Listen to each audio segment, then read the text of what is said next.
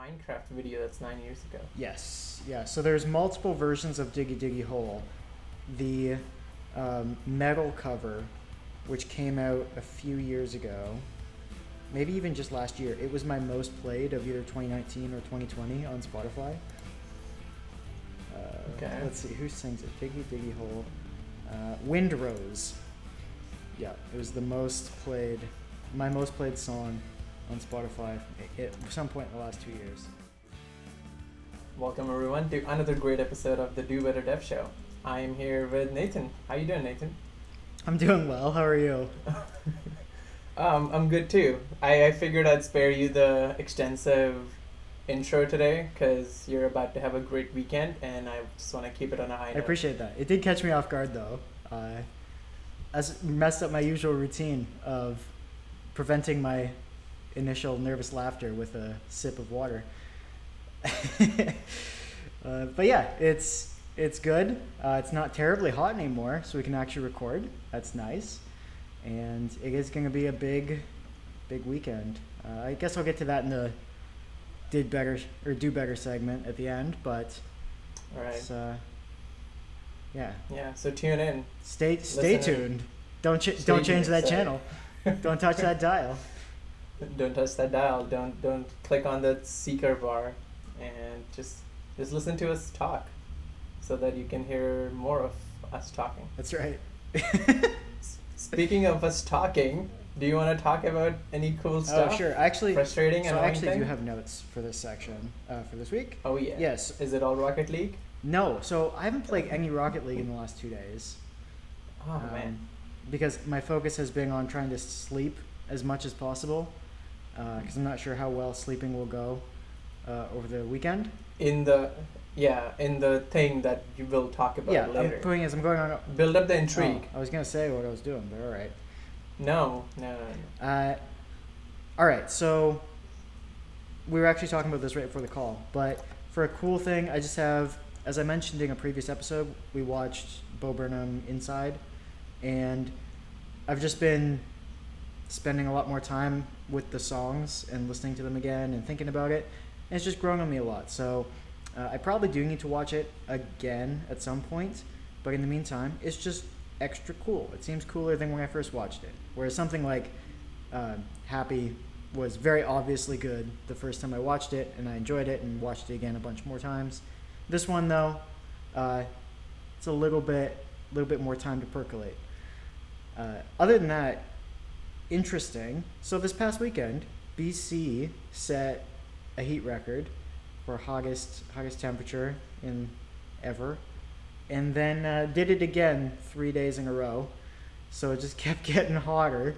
So we're recording this a day later because it would have been essentially impossible to close windows, run a computer, have natural light coming in, and look even remotely presentable. We toyed with the idea of just no video, but I was actively dripping most of Monday for the entire afternoon, just because when you have an area of a country that doesn't experience really bad heat, we're really unprepared for it. So like my building has no AC.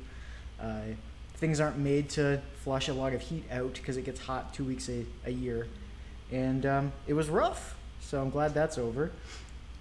Yeah, Canadian West Coast just seems like they're meant to live in the mids always. If it gets too cold and it's snowing, nobody knows how to drive, take care of their sidewalks, anything. If it gets too hot, we all die. And I was actually at the mall, and it was so crowded, and people were just sitting on the side, inside the mall, just on the floor, because that's where it was more air conditioned than outside. I went into Canadian Tire to buy some things, and the whole area where there's lawn and patio furniture, there were just families sitting, not doing anything. They just were in there so that they can be out the heat. Yeah, and so I grew up in Ontario, and so temperatures like this were a bit more normal. Boo. Yeah, exactly. They're a bit more normal. It did get to above 30 consistently. But the thing about that is normally it creeps up, whereas this went straight from 18 to 22 every day, straight to 40. And so you have no time to adapt. Like even by the third day, I was feeling a lot more comfortable than I did the first 2 days. just because my body had experienced this is what it feels like. It's really hot, and yeah, without that adaptation period, it was pretty tough for everybody. Yeah, it's like the bull market, but for weather. It's just To the moon. like that, exactly the same. And thank you for filling that in for everybody. Interesting thing that's probably more of a frustrating thing, but I haven't actually confirmed it yet, is I was all excited about Worms Rumble coming to Game Pass. So for anyone who doesn't know, there was a series of games. One of them I grew up on, and they're called the Worms series, and it was like a turn-based, two-dimensional for the most part originally, like cartoon combat game with a weird sense of humor. And you'd play that a bunch, and it was like online options as well, except I lived out in the middle of nowhere, so online wasn't feasible. But it was a fun game, and I was looking forward to playing this new Worms game. And then I discovered that it is not turn-based. It is real-time, like battle royale style. And so I don't know if that just is going to ruin it, because it's like the opposite of what Worms is. But I downloaded it already because it wasn't a big download, and I'm going to check it out at some point. And hopefully it's good. I expect it to not be that good, which probably makes it more likely that I'll like it rather than being hyped about it. But we'll see. So that one's pending. It's somewhere between interesting and frustrating. We'll find out. And the last thing, Quentin Tarantino was on the Joe Rogan Experience, and so I've been listening to that. And it's good because, one, it's Quentin Tarantino, so it's interesting. He just says interesting things and is a relatively interesting person. But he was talking about, or at one point, he talks about how he sets up the world and the first, third or so of his movie, and then the characters kind of just play out the rest of it for him. Like, he'll set them up in situations, and then he knows at that point how the characters would behave, and they just sort of tell the story for him. And then he knows at the end what they're trying to get to, so he can force them in a general direction. But it reminded me, this is just more of an anecdote, but it reminded me when I was a kid, in high school, I wrote a novel for one of my English classes. And so I wrote this 300-page book in like 11 days or something stupid like that. But that meant I basically just woke up and wrote the entire day. And then I'd go to bed and just write it. So I was as immersed as you could possibly be in a single story. And my dad was asking me like how things were going at one point. And I tried to explain to him, I can't get this one character to tell this other character this thing, and this character needs to know about it. And she won't tell him. And he's like, these are your characters. And he didn't get it. So I felt heard with Quentin Tarantino saying that the characters were guiding the story for him, and they told their story, and how sometimes they just don't want to do what he thinks they should do, and he has to set the situation around them so that they'll do things the way he wants them to. It's like, cool. It was the first time I thought about that in years, but it was the like most potent memory I have of me and my dad being on different wavelengths, because he just wasn't getting it, which makes sense because it sounds like I'm a crazy person. Where can people buy this They book? cannot. Is there a plan in No. place? Where can somebody who's a co-host buy this book? I think I would have to reactivate my old Facebook, and I could probably find it on there. At one point, I just nuked like all of my entire life, pretty much everything I'd ever put on a computer. I just essentially destroyed it, which is a shame because I did have a bunch of cool like videos I'd made in high school, and one of them I really want. Two of them actually I really want. And if I can find them on my old Facebook, I will resurrect them. This should be your do better till you recover all of them. I'll take a job at Facebook if that's what it takes. I got recruiters in my LinkedIn. I don't. Is this what you need? I don't remember what I uploaded there, but I know I uploaded parts of it at one point. So maybe I could find it. But the main thing would be the videos, because I had this Welcome to LCCBI video, which is my high school, that I made for the school. It was one of my courses, and I would like to get that back because it's 40 minutes of just cultural references from 2011 or whatever. And then I did a rap battle about Romeo and Juliet with my friend Justin, and I would like to find that. I would like to befriend past Nathan. He seems a lot more interesting than current Nathan. Oh no! Yeah. Well. No, that's who I need on this show. I need a 40-minute rap battle. All right. Well, yeah. I'll see if I can find it. Yeah, if any of our listeners are good at computers and internet and Facebook, which all of you hopefully are, this should be your life mission. Go hunt down Nathan's old Facebook and recover everything. As I say, I just need to reactivate it because every time I deactivate it and just leave it. I don't know how long they can stay deactivated before they destroy it. But then let's not wait and find out. All right. I'm like invested in this. I can tell. What about you? Tell me. Let's move on from this. All right. Sort of cool. So two things come to mind, and they're both cool / frustrating at the same time. Okay. So I started playing this game called Ghost of Tsushima because I just play first-person games with good storylines. That's all I do day and night. And this is a completely different one because instead of just randomly shooting or hacking, you are in old school Japan and you have a sword and you slash through people, which is a whole lot more fun. And but the problem is the game starts up pretty hard. Even now, it's like if you're not blocking and everything properly, you can die pretty fast. And partially that's very frustrating because certain battles I have to redo all the time.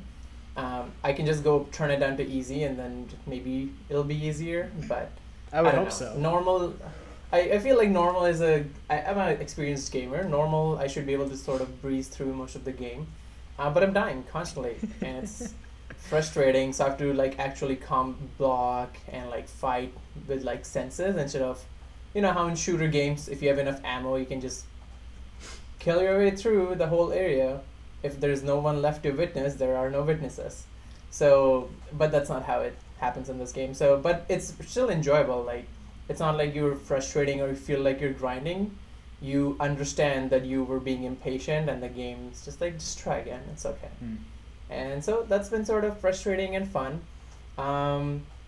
Another thing was Shopify, which if you guys don't know about it, go listen to our episode we did in the past. Hint, hint, sellout. But speaking of opposite of sellouts, what Shopify just did is they dropped their app commissions to 0% for like developers that are making like less than a couple million or something, which is crazy good, and it was really nice. And the moment they announced it, their stock price dropped $30 because apparently Wall Street doesn't like it when you're trying to be less greedy. And so it was nice and frustrating because, full disclosure, I had some Shopify stocks and I was waiting to sell them off because it was hitting all-time highs. And now I'm sort of just stuck holding the bag, which I don't mind. It's a good stock, but I don't know. I wanted to not be stuck doing that. But yeah, so that was cool / frustrating things that happened to me this week. I haven't been keeping track too much on how this whole Apple versus Epic thing's been going, but I think Apple said something similar. They were going to drop a bunch of the fees for apps making a certain amount of money. Yeah, Google said that too. I don't know if they've actually implemented it yet, but they're like, it's so funny. It's like things are sort of coming back. You know, when these services launched in the beginning, they didn't have these commissions thing. Then companies got greedy. And now people are like, you're too greedy. So they're like, you know what? We're going to be nice and we're going to remove these commissions. It's like how we grew up using YouTube without ads. And now we have to pay to not have ads. Right. I could be misremembering this, but I also think I heard that based on whatever percentage or whatever numbers Apple was using, it was a massive portion of the developers and a very small sliver of their income, because it's like, you know, a small percent of the top dogs make Apple most of their money and they'd still be getting charged the commissions and everybody else doesn't have to pay for it. So essentially it's kind of, depending on how you look at it, it's either the best or worst of both worlds, because from where I'm sitting at least, it sounds like the best of both worlds. The people who aren't making very much money don't have to pay a bunch of money to Apple. That's a large percentage to them, but a small percentage to Apple. It's kind of like when you're negotiating with a company and it's like, this extra $3K means a lot to me and it doesn't mean a lot to you. So that'd be great. And it's sort of like that with Apple, where it's like they won't notice if they charge you or not because you make them no money. But it matters to you because you make no money and you need that money. So that sounds great. Yeah. I could be misinterpreting it, but that's how I remember it. And then the big dogs that were actually the ones complaining about it, like Epic, they still have to keep paying because it's like everybody else looks at them and says, well, you're making a bunch of money, you can afford to pay a bunch of money, and then debates ensue. Hashtag tax the rich. I can't stand by that. This is not a political show. Not yet, at least. Yeah, just wait for a pivot. Of course. It's going to completely switch. We're just going to be, one of us will just be left, other one will be right wing, and we'll just fight. Perfect. And people will come to that. And we'll switch, like week after week. Oh, that you'll be left again, and I'll be right again. It might be tough for me to switch back and forth, but we can try. It's a skill set you better learn. All right. So, speaking of skill sets, you better learn. Yeah. Inter-team communication. Exactly. It sounds like sometimes you have to switch between your opinions and communication that's happening across teams. So smooth. So, I suggested that we talk about this because it's something that's come up for me a lot, and there's a lot of different ways because I haven't actually laid this out yet. We're talking about when you have a single team in a company and you're working with one another. Oftentimes there's a lot of siloed information that you can just work on. Doesn't really need to get out to other people. But other times there are cross-team dependencies, requirements need to be shared, everybody needs to be essentially making sure that they're paddling the boat in the same direction, these sorts of things. And in order to make work run in parallel, working on the same feature across different parts of the stack, across different platforms, these things need to be coordinated. And so I thought it'd be good if we just discussed some of the things that we've seen go well, some things we've seen not go well, and how we would approach communicating across people and teams that are working on these different concerns for the same features. Do you want to start, or should I? Yeah, I mean, I can start. So very much similar thing when you're working with smaller teams, communication is easier, I find, because you can just roll over the desk and say, hey, this is what's happening. They're like, cool. And you're done. And it's, nice little story, but once you start working across teams, you have, Lord knows, I don't know, like 10 people per team, even if we say, and 6 teams are collaborating. Now there's 60 people, you have to communicate everything across so that everybody's in line. And then there's a lot of different moving parts. So like, for example, in our case at EA, there's a team that makes all the decisions and everything that we are going to work on for the next, let's say, 2 to 3 years. Then they pass it down. Then there's the planners and the executor layers, and somewhere in there's the orchestrator layers that manage between the two. So that's how I like to think of them. Okay. So there's the planning and direction layers, which are the higher level people who are looking at more things like revenue and user needs and what they are asking for. Then there's the orchestration layers in the middle, which are the project managers, scrum masters, people, technical directors figuring out how to implement some of these and how to cross the communication so that they can divide timelines. And then there's the executors, which are the developers. Developers, testers, DevOpsers, I don't know, people who build the pipelines in between there, people, who nobody likes.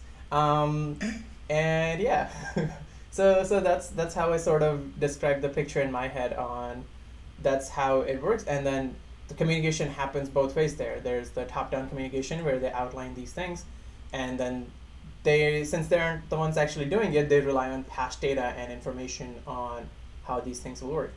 They turn it down to lower other layers, instead of saying lower, let's say other layers, and then the other layers look at it and say, okay, we can or can't do it because of whatever the parameters are. And then in there, depending on the tools you're using, timelines, requirements, this can cause a lot of friction. Or, yeah, I've actually never seen it go absolutely smoothly ever in my life. So, yeah, that's like how I generally view these cross team communication and what influences them. So, if I was following that correctly, yours was somewhat of a like vertical model, whereas like you've got people passing requirements down that get implemented. Is that right? Yeah, and then communication needs to happen both like vertically and horizontally, where horizontally it's similar level. Let's say all the executors now need to figure out when the development team executes on their tasks, passes it off to QA, who then needs to pass it off to release, and then all of that happens. And then while that's happening, updates needs to go back up the chain so that people who are paying us know that whatever they asked us to do, we're actually doing it. Right. It's funny because I don't know that I could describe how it's like practically different, but that is absolutely very different from my mental model of how requirements are passed around. So mine's much more of like my mental model, at least, is much more of a like fully connected graph of just interesting. Every team is its own little node, and then the sharing just needs to happen somewhat dynamically. So the way that it works on my team. So actually, let's go back to the simplest situation where I wanted to start with. So Okay. When you and I were working together, there was a lot of requirements that needed to be built at the same time. So it was like, we want to implement this new part of the UI. The API doesn't exist for it yet. Nathan, go build the API, and we're going to have somebody else build the UI at the same time.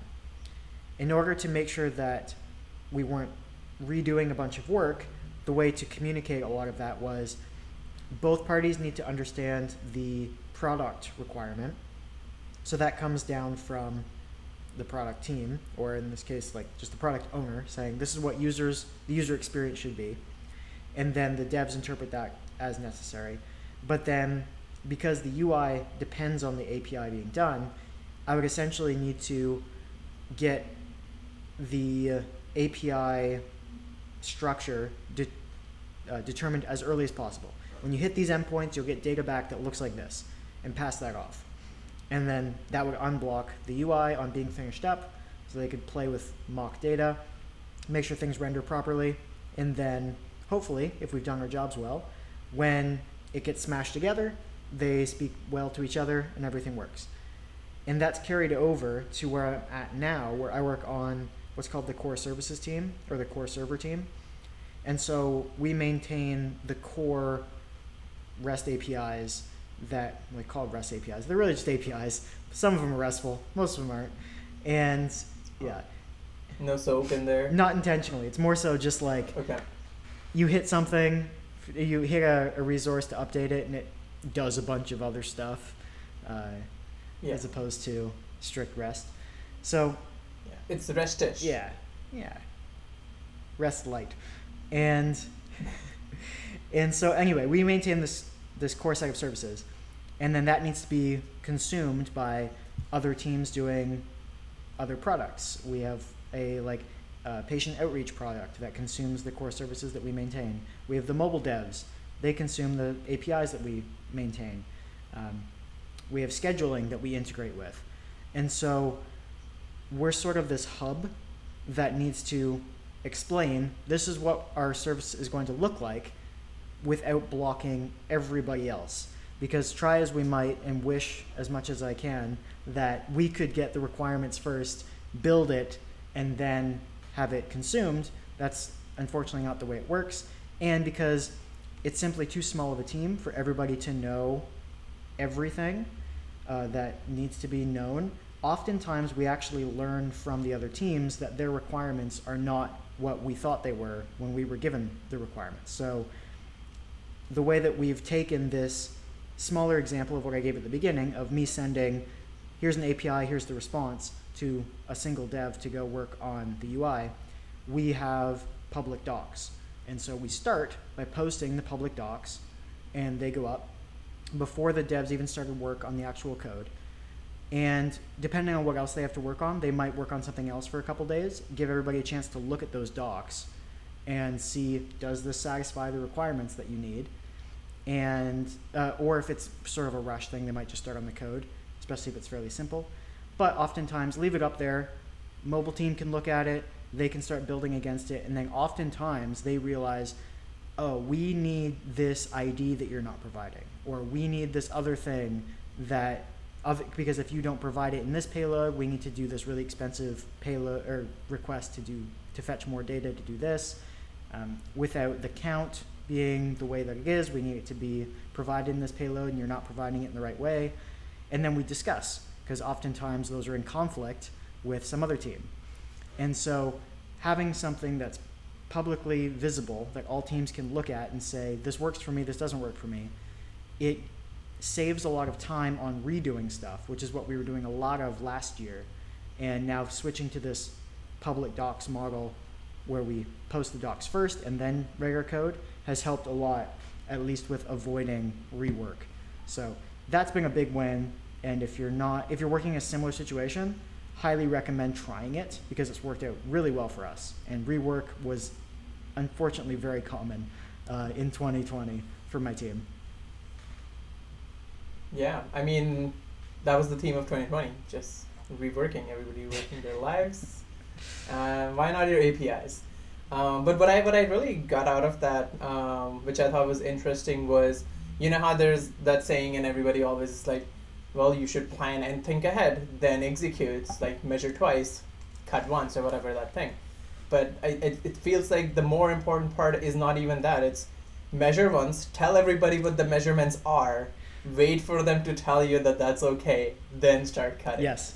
Unfortunately, that does seem to be the case. Yeah. Yeah. Which again, yeah, it sounds like the perfect sort of agile model, right? Like, you don't want to just take requirements, whatever the BA or the translating committee understood, start executing on it without making your plan, presenting it back to them and double checking, saying, is this what you actually wanted? And then them being like, yeah, that's cool, or are you crazy? Yeah. And then then you have that dialogue. Because behind the scenes, it's a big game of telephone. Yeah. So suppose that product wants to implement a new view in the mobile app. Mobile developers chat with them and say, this is what it's going to look like for us to do this. This is what we need from the server. The product then has to come over to the server team and say, based on my discussion with mobile, this is what I need you to do. That then goes through a discussion with the primary representative for the dev team at that point, whatever that meeting is.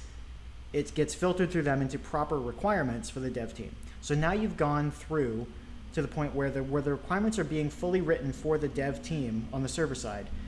Nobody on mobile is even present in that meeting at that point, because if you included everybody in every meeting in order to do that, nobody would get any work done. So we have found that it's because every team I've been on has tried that at some point. We're like, well, we'll just have everybody in every meeting that they're relevant in, and then nobody gets any work done. And then we go too far, and we disperse everybody and have minimum amount of people in the meetings, and then nobody knows what's going on.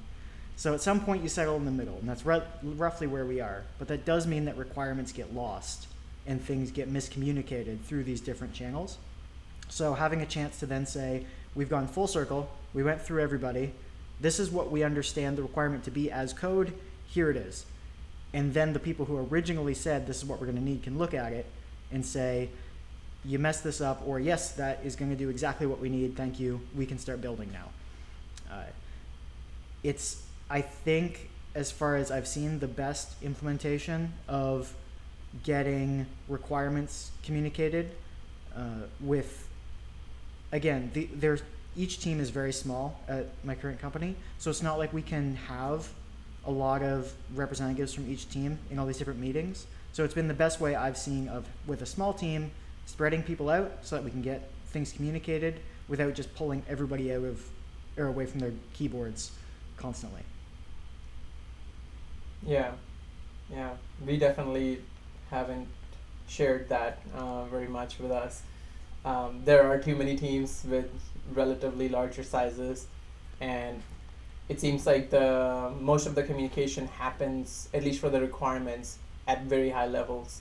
Um, even as even at level as lower as a technical director is still like 2 or 3 levels above the executor layer, who is now constantly like also in touch with the technical directors, and they can raise any concerns that they have. But by the time it reaches to them, it's very much like this is the higher level of what we want. You can figure out how to implement it. And then through the horizontal layer, we have the discussions of, okay, this is what I think the API should look like, this is what I think everything will look, and then we communicate that through our Confluence pages or Swagger docs. It'll be depending on the technical or whatever information we're sharing, but definitely have had time where we've spent writing API endpoints return response values on Confluence, so that somebody else goes and starts consuming it or starts building the API while we build the other part of how it'll have the communication. And then sometimes by the time you're done implementing it, you'll find out it either doesn't have enough the response times, because then we also have our hard requirements of it needs to talk between 5 milliseconds, or every request needs to have this kind of parameter. And then we have to go look at the drawing board again, and sometimes it causes too many delays, because from the top down, it's very much like we needed to do this, but fast. What does fast mean? The technical directors and teams can figure that out. And then once they do it, and while they're building it, the people who are building it aren't necessarily the ones that are going to run it or host it. So it goes to an ops person who's just like, oh, it's a simple Python app. I'll just give it some CPU and memory credits. And then the developer's like, it's not as fast as my 32 gig 64 core computer. Why is this not as fast? And then you have to go talk to them about the functional requirements again and where it's being hosted. And it's always fun to explain why localhost is much faster at API coring than a server would be. Oh no. And it's just little fun conversations like that. But like if everybody sort of had that from the beginning, like if the ops person also sort of knew that it has to be like 5 or 10 milliseconds, Right. they would maybe want to give it some more beefy CPU, and if they knew what the development environment looked like. Just little things like that, yeah. Or just give everybody all the skills. So, you develop, you deploy it, you maintain it, you manage it until you leave the company and leave a code debt. Yeah, we're trying to get away from devs. We actually have a mixed situation right now where devs are doing a bit too much ops in the areas where we probably shouldn't be, meaning like a bit too close to infrastructure, but we're not owning as much of the manifests and things as we would like to, as far as like making sure that like environment variables are there. Like everything has to constantly go through ops, but then they're not happy with the stuff we're doing that's more ops, and they don't like that they have to be involved in the stuff that's more dev. So we're trying to split those things apart and figuring that out. But as far as cross-team communication goes, if everything has to go through ops PRs, they technically do see it all and get to reject all of our crappy code. But in contrast to what you just said about everybody having all the skills, I was actually going to say something similar, which was the opposite of that, in that knowing what everyone's skills are is really useful. So again, when you and I were working together, we had a Scrum Master on our team who did all the peopling and protected all the people from me. So none of them had to talk to me. And I had to talk to you. Yeah. It was rough. It was like every day. Yeah. Yeah. And then you started a podcast. We have to do more of it. Just such a masochist. Yeah. But knowing that she was going to handle requirements gathering from product, discussions with other teams, and because she was also part of the dev team and worked as a dev, was able to bring in the dev concerns to those meetings without everybody having to be present. Similarly, on my current team, we have a architect on the team, and he'll sit in on the ops side of a lot of meetings and represent the dev/ops concerns. And then we have a lead dev on the team, and he tends to have more of a code view of like, how is our code structured at a high level, and has this ridiculous ability to remember seemingly where everything is in the code base. So he'll often just bring in, he's the one that if you're like, we have a good idea, we need to find out why it's a bad idea, let's bring him in. And he'll just show up and be like, yeah, don't do that. We've got this other thing we already do. It's called this. Let's do that instead. And then you check the Git history and it was written 5-6 years ago. And you're like, how do you remember this?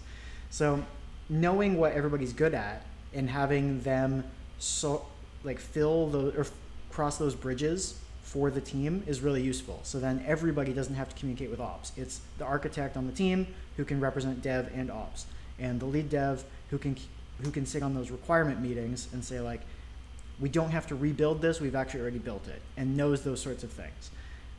And then there's someone like me who just sits there and writes code, and then shows up and asks a ton of questions. And that's kind of been what my role has ended up being on the team, is the person who wasn't in a bunch of those meetings and shows up sort of deer in the headlights being like, why are we doing it like this? Why are we doing it like this? This doesn't make any sense. And a lot of the times they have an answer, but sometimes they're just like, we didn't think of that. Because I'm coming in with now an like untainted perspective without having the context of all the meetings, I can ask before this goes to prod if this even makes sense. So at least on the successful teams I've worked with, having that separation of concerns with different employees, again, because I'm not working on massive teams, has worked really well. Yeah. And I think that then just comes down to the expectation, right? Like, if there were times when the problem you describe or the solution you described when we were working together of people having dedicated responsibilities worked fine after we went through that whole phase of everything needs to be done quickly all the time. Remember, like in the beginning, there was this whole pressure of just getting stuff done, and there was this whole push of this communication that didn't happen with the higher ups and the people who were executing that, hey, calm down. We cannot maintain this velocity. Yeah, things were so broken. Things were so, yes. Our QA was sad. Because by the time he would get a chance to like test something, we've already broken it and something else new is like being sent, and then that's broken. And when he reports back bugs, we're just like, oh, it'll go in the backlog. Let's keep building new features. And I think a lot of that probably could have gotten chalked up to just not having that communication back and forth between the planning layer and the execution layer. Right. So this is a word that I think gets overplayed a bit, but I'm going to use it here, which is the microservices. No, actually. Okay. Which was making sure that each person is empowered in their role to provide the feedback that's necessary. So it's like the dev team, I've constantly worked on dev teams that are just essentially stomped on by product, and it's like push this out, push this out, push this out, and the dev team says, this is unsustainable. You're making a worse product. In like 3 months from now, this is going to be really bad. And having a team that is able to actually push back and have product respect that is really valuable. And it's always been necessary, from what I've seen, for the team to have an advocate that product sees as an equal, as opposed to the dev team, which is typically like, execute our vision for us. And if you don't have that, I think you get stuck in the situation you're describing. Yeah. Yeah, so cross-team communication, besides just having good ways of communicating, also have that, just the communication, just talk to them, right? Yeah, and sometimes it gets viewed as the negative, right? Like you as a dev may think it's not, or may think you're like being unreasonable, or because the business needs to get it done, you sort of have this emotional attachment of, this needs to get done, that's what they said. But it's not worth you putting in your weekends or destroying yourself because it needs to get done, and you're being a bad team player by choosing to breathe. Yeah, I suppose. I suppose breathing could be okay. Have you tried not doing But it? yeah, like, I tried it a couple of times, and I'll just be upfront. I did not have a good time. I there were appreciate your honesty. times when, yeah, I just want to be candid. Just want to make sure everybody Yeah. wides. People like authenticity. But like, yeah, I do want to like touch more on the understanding part of that though. Like, and I'm not like fully sure how to word it because it's all in my head right now as we're talking about it. And I'm thinking of scenarios of my current job, previous jobs, and places. Most of the time where it's been fine, but every time something has gone wrong, it's because something wasn't communicated properly, because somebody in the chain is stressed, or somebody in the chain does not know how to handle that or push back. And that's where that sort of, if you notice that as the team, maybe the right word is empathy. If you're like empathetic, you see that happening, bring that up, push back. I don't know, like, just because somebody has a project manager or your boss title doesn't mean you can't speak up. Or maybe you're not lucky enough to have that opportunity. I don't know. I've always been grateful and lucky enough to have that position where I could just be like, hey, this is too much, and I'll probably do it anyways, but you should know this is not cool and we need to slow down. Yeah. At some point, if you Yeah. do that enough, you'll just get to a team review where everybody writes that you're honest on your board. And you know what everybody thinks of you. Yeah, the thing you're honest, authentic. Just honest. The It was word. just I remember. I had something. What does everybody think? I had something else Yeah, sorry. to add, Okay. but I forgot it. So. Oh, was it related to the way of communication? Because I thought that'd be a good next segue. Like, how, besides Confluence or public docs, what are some good ways of maintaining this cross-team communication? I suppose there's a combination of things you can do on something like Slack, right? So you can post in the expected channels whenever we're posting a release, for example, or pushing out a release. There's 2 channels I need to post in. I need to let the support team know, just so that if they start getting tickets coming in to them, that they can potentially tie it to the release that we just did and let us know earlier rather than later that, hey, we started seeing a bunch of these. It's probably related to that release you just said you were putting out. And then there's this general readiness channel that's just for anybody who wants to know when a release is going out. They can join that channel, and before we release, I'll put it there. And then we have the automated channels, right? So things like, what's that called? Chat ops, where you just get a bunch of like, here's all your alerts that go there. So there's a DevOps channel. I have it muted for the most part, but it still shows up. So if I'm worried that I might be breaking something, I can check the DevOps channel and be like, any queues backing up that I should know about? But for the most part, I don't have to worry about it. And those would be, I think, the 2 main things. Having shared channels with clear communication goals in them. So having a releases channel or something like that and for releases, and then chat ops, having whatever channels are appropriate there for automated communication. Thoughts? Yeah, chat ops is an extremely underrated tool. Mostly because, yes, I am in DevOps. I do set up chat ops channels and I keep them muted all the time. They're mainly for historical purposes, or it's easier to see a chain of events. If something's happening on your Jenkins CI while your production environment is being updated, some Docker container got pushed and there's issues. Things like those you may not see in succession in different platforms, but if they all send an alert when they start off and they're finishing, if there's any issues, you can see a timeline in the chat ops channel, because it is basically just different machines talking and saying, this is my current status, and oops, something bad happened because this guy who's super honest pushed a really bad code. And yeah, so chat ops is a great one because you can also have proper hyperlinks and URLs in there. So if a business person wants to just look at and doesn't remember which tool to go to for what information, everybody will have access to the Slack or Rocket Chat. and they can click on the URL and go to whatever the information or status dashboard is.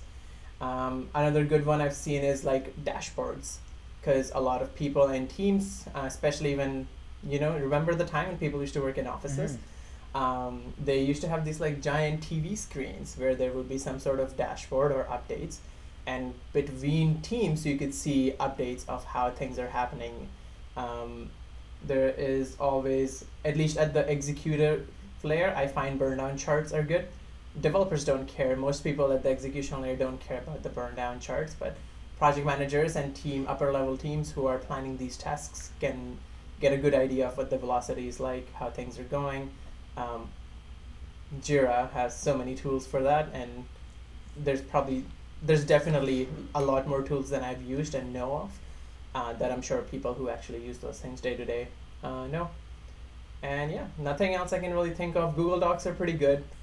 Even like things like little stand-up bots, just to have that communication between teams. If you have teams working in different time zones, which is something I run into all the time, we have a daily stand-up bot where we all post our stand-ups and any follow-ups we may need from the other team, so that when their time zone is up, they know, vice versa, and we don't have to worry about somebody like either staying up too late after work or waking up too early. Something that I've always done naturally that I didn't think of as like cross-team communication until someone mentioned it a few months ago was just having conversations that could apply to other people in a more public channel. So we have just a developers channel specific to the core services team, but there are other people in that channel, like Scrum Master, like mobile devs, and so if I have a question about something or I have a concern about something, oftentimes instead of sending somebody a message,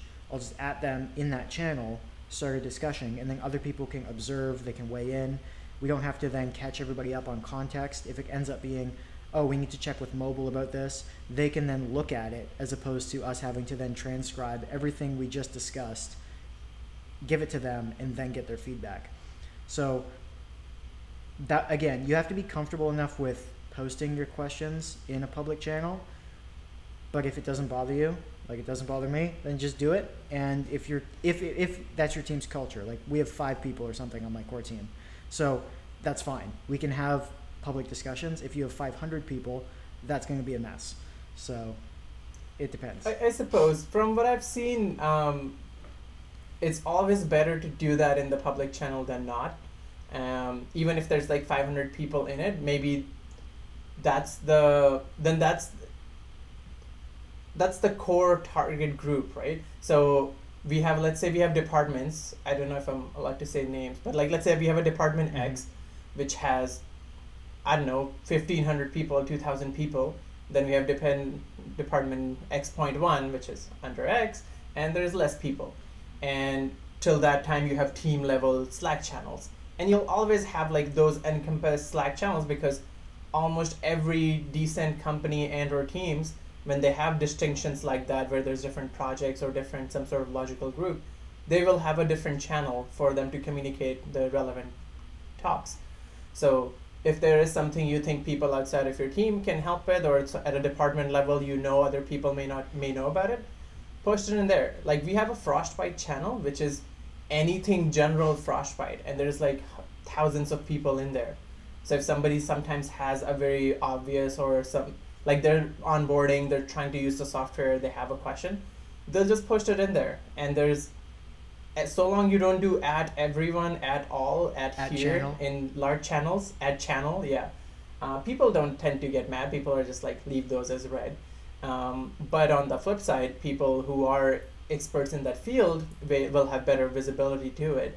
And a lot of people do check those channels quite often, who are like helping pretty oftenly. They'll look at it and you'll get an answer. Unless you get explicitly told not to, my advice will just be always post in proper public channels, because even in like DMs, one person's opinion is good, but I find more to be better if there's questions that you have, unless they're targeted. Like, don't go to your company's general channel and just be like, hey Nathan, how was your weekend?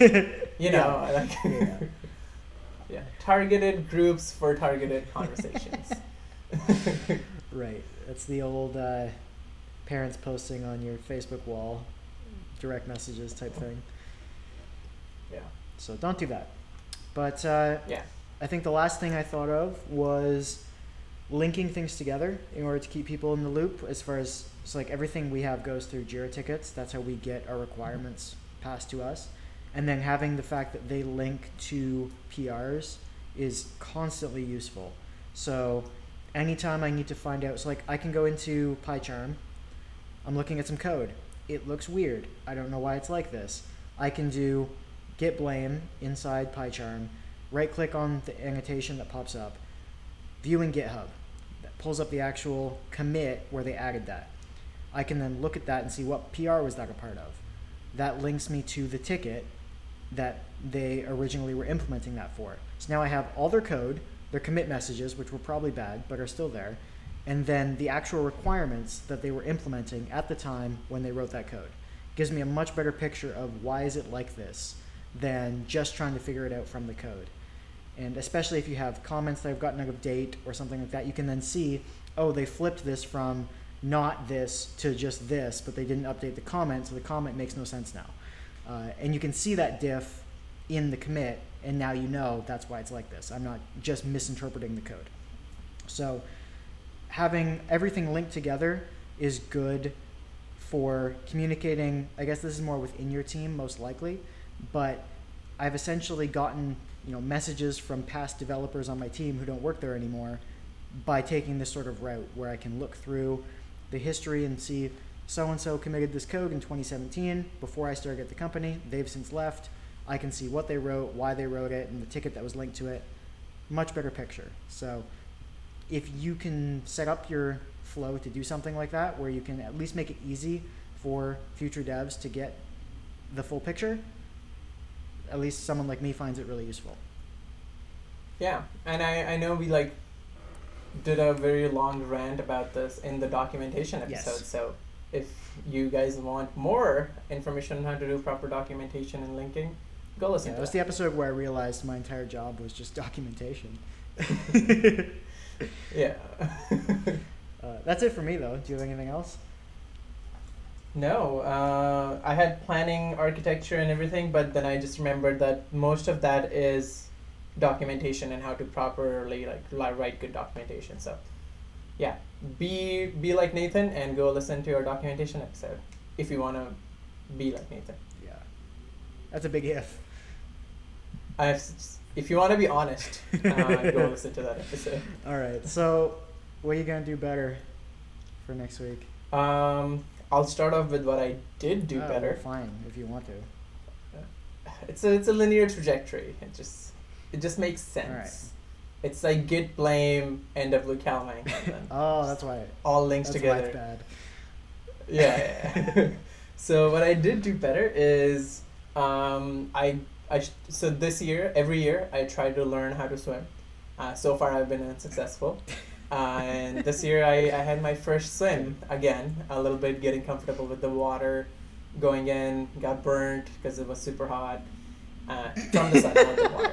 I was thinking that. I was like, wait a minute, what water was this? Yes, no, the water was Right. good. Water kept me good. I wasn't in some cauldron moved by a witch. Yeah, and did some more reading, which was kind of nice because when I got burned and didn't want to go out, I just hid in my living room and read. Mhm. And my pull-ups are now at 8.5 from 6 since a few weeks ago, so huge difference. Yeah, that's actually a really big difference. Yeah. So I can now do 8.5 because in the last one I used momentum. Aye. I feel like a CrossFitter. Oh, no. But that's okay. They do a lot of pull-ups, Yeah, man. I know. Even if it's the wavy thing, but you build up to it. So I'm hoping before summer ends I can get up to 10, because that would be hot like this summer. Double digits. Double digits. Yeah, and then on Do Better, I just have a couple of trips coming up, and I'm just gonna plan those. I have nothing else on my agenda. A couple of my friends are taking some trips across the island and BC, so I'm gonna make some plans for them too because they're new here, and I want to be a good friend and mislead them to places they shouldn't go to. Nice. And then I'm going out with this like really honest guy on an interior BC trip in a few weeks. So planning that, taking another friend, and if we all don't make it back, please cherish I think we'll have 30 episodes by then. Or 28, Something 29, like that. I don't know. Over 6 months of Yeah. daily or of weekly episodes. So Yeah.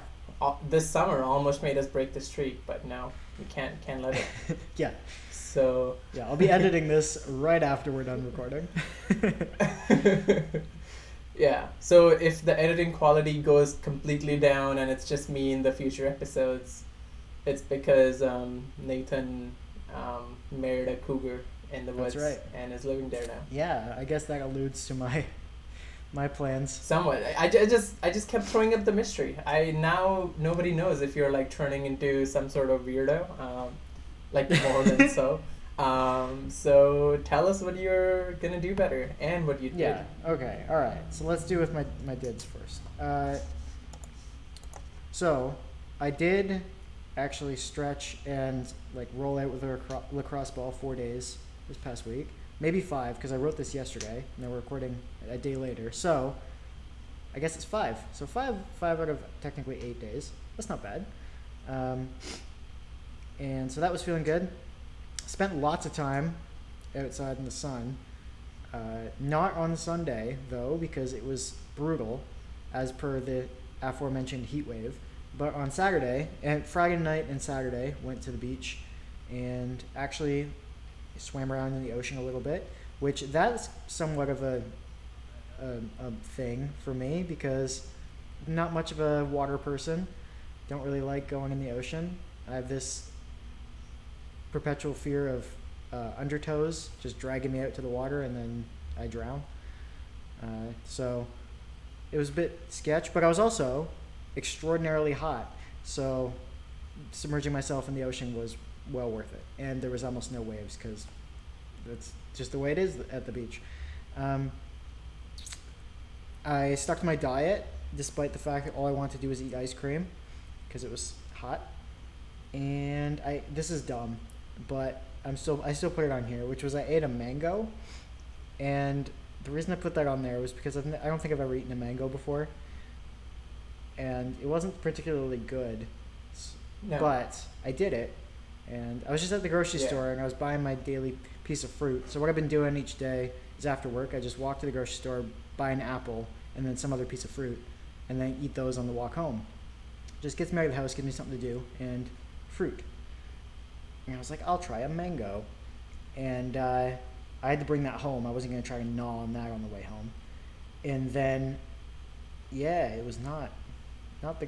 You didn't eat the peel, right? Because I Googled what to do with a mango. And they're like, a peel, the mango peel tastes gross. Don't eat it. And I was like, okay, I won't. And it still wasn't good. The actual meat itself. Yeah. If it's any consolation, North America has the worst mangoes.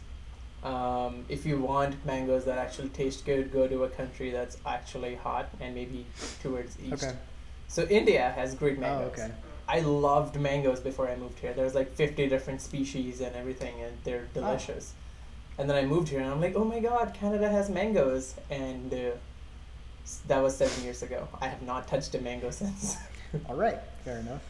Yeah. So that leaves Do Better. So my Do Better is this weekend. I can mention this because it's coming out after I get back. So nobody can just show up and find me. I'm going to go do the Juan de Fuca hike, Marine Trail, over the next few days. And as Gian mentioned, hopefully I don't get eaten by any bears or get hooked up with any cougars on the way. And I was concerned because as of last week, there was another landslide and I wasn't able to... The area between Bear and Mystic Beach was unpassable, but they've put some ladders in there and that's supposed to be fine until the end of the season when they put a proper solution in. So that means I don't have to do any weird in and back hike like I was expecting. I thought I was gonna have to go like Botanical Beach down to Sombrio, down to Bear, back up to Sombrio, find a way to get home, or back to China Beach, and then China up to Mystic, and Mystic back to China, and then go home. And now I can just go straight through. So, very happy about that. If I'm not on next week's episode, it's because I died, and hopefully I don't, because my mom will be very upset with me. And Yeah, I'll be upset. yeah. So numerous people. What happens to half your stonks? You know? Probably go to my siblings, I think, if I remember what my, what are those called? Beneficiaries are. No, the do better stonks. Oh, you'd be 100% owner in this zero I stonk know. company. I can't have that much responsibility, so you gotta come All right, back. I will do my best. Yeah. But yeah, I'll be doing that, so I leave tomorrow morning, bright and early, and yeah, right after the show is done recording, I will be editing the podcast, uploading it, scheduling it, and then finishing packing. So I can go do that. So that will be my first ever overnight hike. See how that goes. Hopefully it's good. Over 2 nights. That's right. If you were there for like 13 days, it'd be over fortnight. Maybe eventually. I'd need a trekking bag. I don't have nearly a big enough backpack for 14 days. If you just stop paying rent, How does that help me? because then they'll kick you out, and then you have to. Oh. I see. It's more of a Come on, put on man. the parachute as you fall sort of situation. Yeah. I've heard there's a nice little tent city, 20 minutes walk from where you Yep. live. Just put up your tent I there. could. Yeah. Well, that's the episode, everyone. Bye. Bye.